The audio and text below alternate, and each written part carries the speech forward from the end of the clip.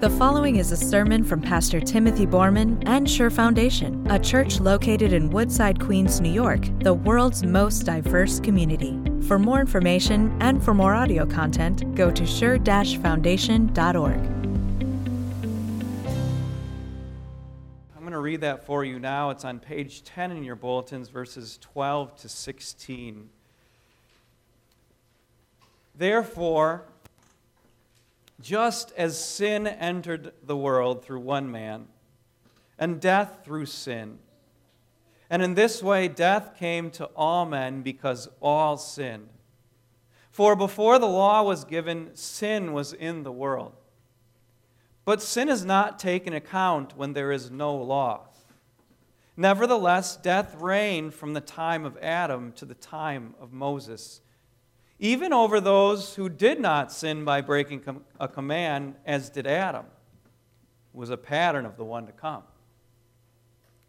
But the gift is not like the trespass. For if the many died by the trespass of the one man, how much more did God's grace and the gift that came by the grace of the one man, Jesus Christ, overflow to the many?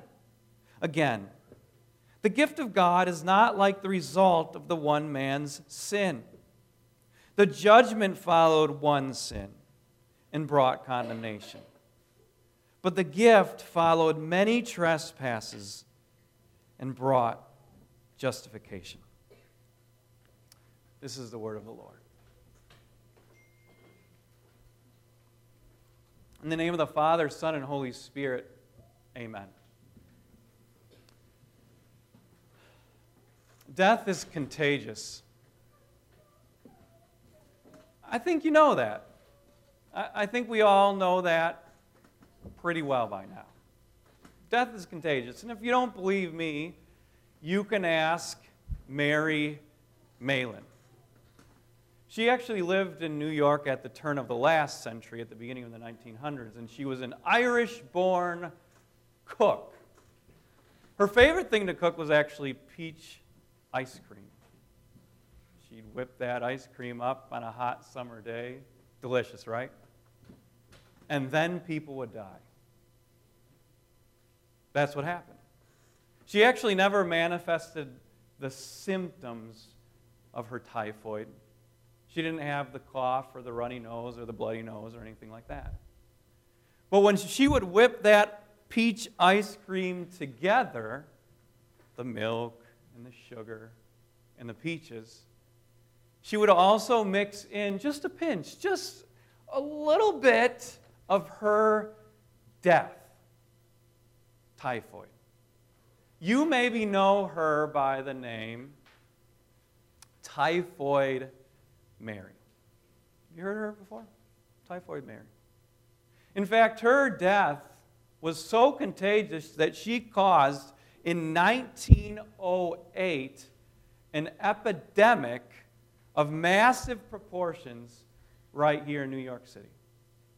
And as a result of this, she was banned from making not only her peach ice cream, but anything.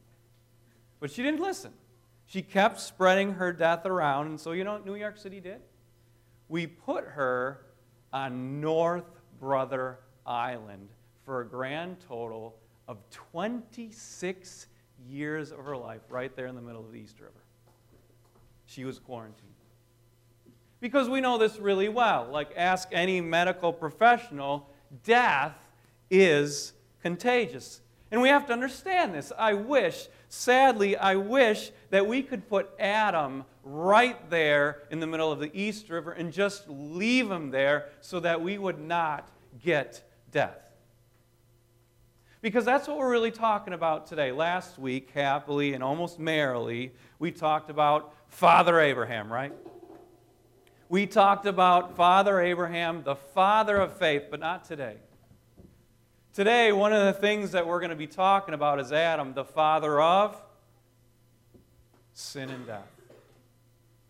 Today, we're talking about Abraham. We could call him the great patient zero. Today, we're talking about Adam, through whom, the Apostle Paul says, this is verse 12, sin entered the world, and death through sin, and in this way death came to all men because all sinned. That's right where it started.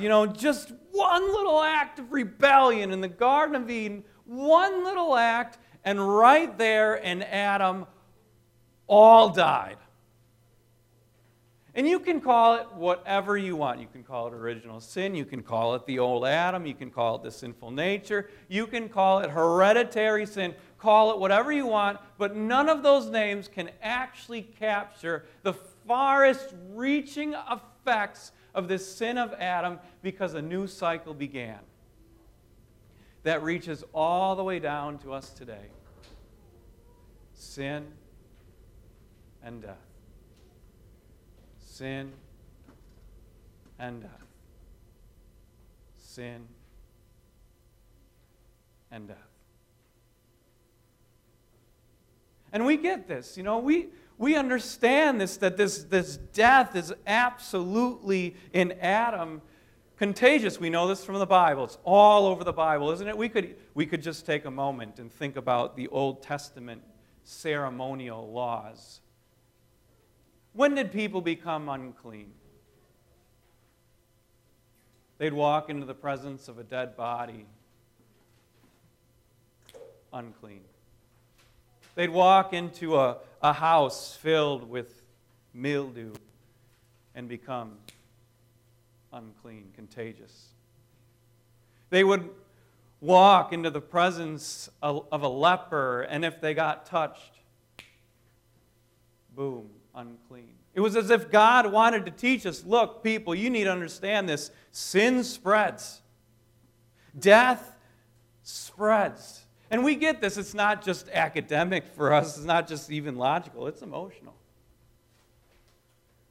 This is an emotional truth for us. It was actually on Mother's Day. The Lord's Day. The day of resurrection, the day of life. I walked down into my basement like I always do to take out our beloved dog, Cooper. He had this seizure condition for a really long time. And we had tried every medication that you can possibly think of except the really expensive ones, the human ones, because we didn't have insurance for our dog. And I walked down into the basement, and I found him there, dead. His body was cold and rigor mortis had set in. And I called Amanda down and said, you need to see this. And we cried. We couldn't do anything about it because it was Sunday morning and I had to come to church and not really fake it, but it was a sad day as well as a happy day, right? And I went home to take the dead body out of the basement, and I took him straight to the veterinarian. I could barely swipe my credit card because my eyes were blurred with tears, and I walked out a total disaster.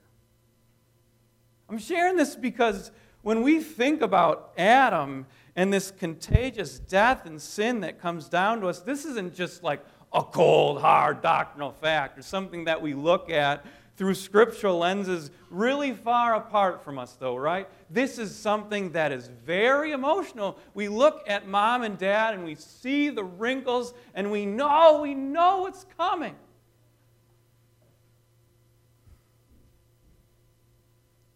Because we know the truth about sin and death.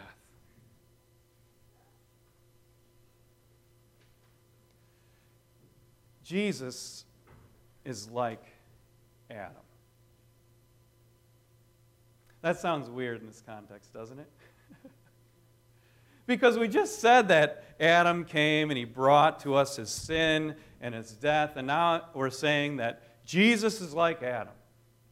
But that's exactly what the Apostle Paul does here. It's a little bit shocking. He says this is from verse 14. He actually calls Adam a pattern of the one to come. Now, here's what he's not saying. He's not saying that Jesus came to spread around like a contagious person his sin and death like Adam. He's not saying that Jesus is suddenly going to come like typhoid Mary and spread around these deadly diseases around our city. But here's what he is saying. He's saying that Jesus is going to come and have a massive impact on the world, just like Adam. Jesus is going to come and have a universal kind of cosmic change in the world as the result of his incredible work. Jesus is going to come and bring something contagious with him. But Jesus is also not like Adam. And we have to understand that too. And the Apostle Paul follows up his comparison by giving us two ways in which Jesus is not like Adam, really not like Adam at all. This is what he goes on to say then in verse 15. He says, "But the gift is not like the trespass." In other words, we've already seen how Adam and Jesus are the same. They both have universal cosmic impact. But we're going to now get two ways in which they are not alike at all. Here's how the Apostle Paul continues. "For if the many died by the trespass of the one man, how much more did God's grace and the gift that came by the grace of the one man, Jesus Christ, overflow to the many?" So here's what he's saying. He's saying Adam's sin in the garden, his rebellion, was sufficient.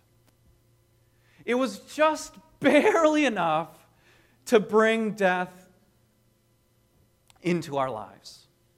You know, it's like that time New York City's a cash city. It's like that time when you go to the supermarket and you pick something off the shelf and it's $2 and a few cents, but you don't know how the tax is going to come out. And right there in your pocket, all you've got is $3. And the cashier rings it up and it's $2.99, and you think, wow, my $3 is just barely enough to cover it. And you take that penny and you put it in the tip jar, right? That's Adam's sin. It was just barely sufficient, just barely enough to bring to us death. Jesus is not like that, he says. The gift is not like that. The gift is super abundant. It's overflowing. So it's like this. It's like going to that same store, buying that thing for $2.99. You whip out this $1,000 bill, and the clerk says, "I don't even have change for that." You're going to have to go somewhere else because your bill is too big. Look, Jesus' grace and his act, his saving grace, is so big that it absolutely overflows.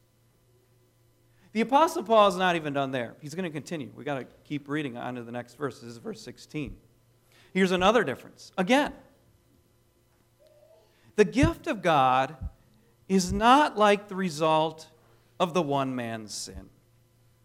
The judgment followed one sin and brought condemnation. But the gift followed many trespasses and brought justification. So here's the point. Adam sins just once, and he brings condemnation. And you know what? God could have said to himself, he could have said to himself, okay, I'm going to cover just that one original sin. That's it. Jesus is going to give his life, and it's going to count for just original sin. The people are on their own for the rest of it. If they sin, they're on their way to hell. But that's not what God said. Jesus' grace and his gift is so much better. Do you see that? He says, that not just that one sin of Adam, but sins past, sins present, and sins future are paid for. The many sins have been justified by the one sacrifice of Jesus Christ. You see what we're really saying here today? We can be sure of this. And I think you already are sure of this. I don't have to preach this into your hearts. We can be sure that we're going to die. In fact, we even have aphorisms, don't we, to express this truth. Like, there's nothing as certain as death and taxes. We know this. This has been ingrained into us biblically and emotionally and intellectually. But what the Apostle Paul is saying is this: you can actually be much more certain that you will live than that you will die. Do you get that? I mean, you might not die. Jesus might come again. You may or may not die. But here's one thing that we can be absolutely certain of. You will live in Jesus' name. How can we doubt that? How can we doubt that when God gave His own Son for us? How can he doubt that when the blood of the Lamb of God overwhelms and overflows and covers us so richly? You will live. It's the greatest certainty that we have. It is more certain than the death that Adam brings. It is more certain than the typhoid that typhoid Mary certainly spread. In Christ, God gives to us abundant, never failing life. And it's not just here either, is it? It's literally all over the Bible. I want you to think about those Old Testament laws for just a second again, about how before Jesus, it was the sin and death that were spread. But what happened when life came into the world? What happened then? What happened when Jesus came into contact with death? He didn't become unclean, did he? He said, "Get up and live." What happened when Jesus got close to lepers? They became clean again. I mean, if we can just see this in our mind's eye, what we really need to do is get close to Jesus, because right there in Jesus' name, this massive spread of green, this massive spread of life began, and it's spreading to every corner of the world, even to our hearts. We will live in Jesus' name. It all got me thinking earlier this week, and not just thinking, praying. I thought first of all about Typhoid Mary and how one person had had such an impact on this city.